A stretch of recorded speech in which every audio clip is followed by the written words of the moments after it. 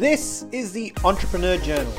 From a teenager with no vision, an IT nerd to soldier, then barista, and finally entrepreneur, this series documents all the highs and lows of being an entrepreneur and shares the hints, tips, and secrets that's helping to shape our legacy. Hey, welcome to episode 27 of the Entrepreneur Journal. Thank you so much for joining us today. In this episode, we wanted to talk about goals and goal setting.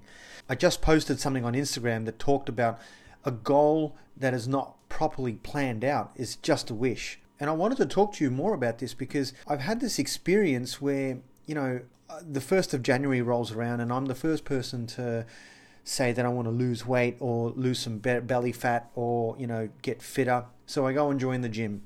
And then life takes over, and about February, roughly around about February, March, I stop going and the gym membership lapses. Who else is in that same boat? Who else has been there and done that? I know I'm not the only one. Now, the reason why we sort of tend to fall over when we have a goal or a New Year's resolution is because there's no real plan associated with that goal. So you tend to be a little bit less self-motivated. If you start planning out your goals properly and making them SMART goals. Now, SMART goals, specific, they're measurable, they're attainable, they're realistic, and they have a time frame associated, which makes you accountable because you know that you've got a certain amount of time for you to actually achieve those goals. Now, when you plan out your SMART goals properly, the plan is the breakdown of that goal into mini goals. For example, for me, I've written out my yearly goals and I've chunked it down into monthly goals.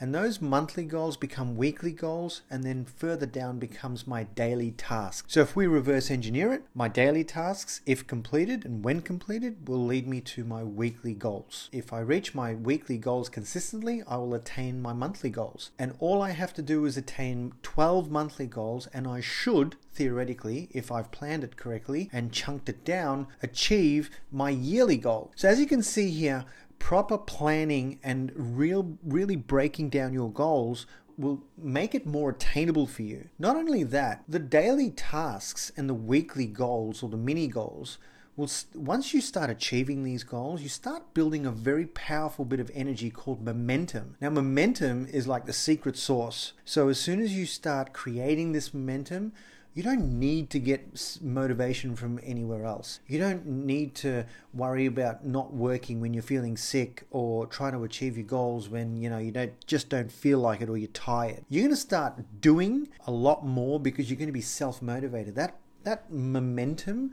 drives you. It's a driving force, and it's very, very powerful that we should all utilize. I'd love to see how you're structuring out your goals and how you are actually planning your goals and whether you're actually achieving your goals or not. Hit us up in our Facebook group and let's have a chat about it. So I'm going to pop in my goals and I'm going to show you exactly how I do my yearly goals, monthly goals, and weekly goals.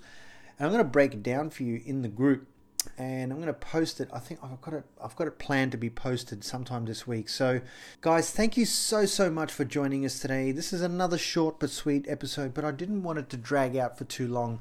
It gives you the sense of direction on where you want to go, and it really helps you maintain that momentum, which is critical to self-motivation and getting things done. Thank you very much for joining us today. I hope you have a great day, a great night, and I wish you all the success in your business, your personal, and your health. And I'll catch you in tomorrow's episode. Peace.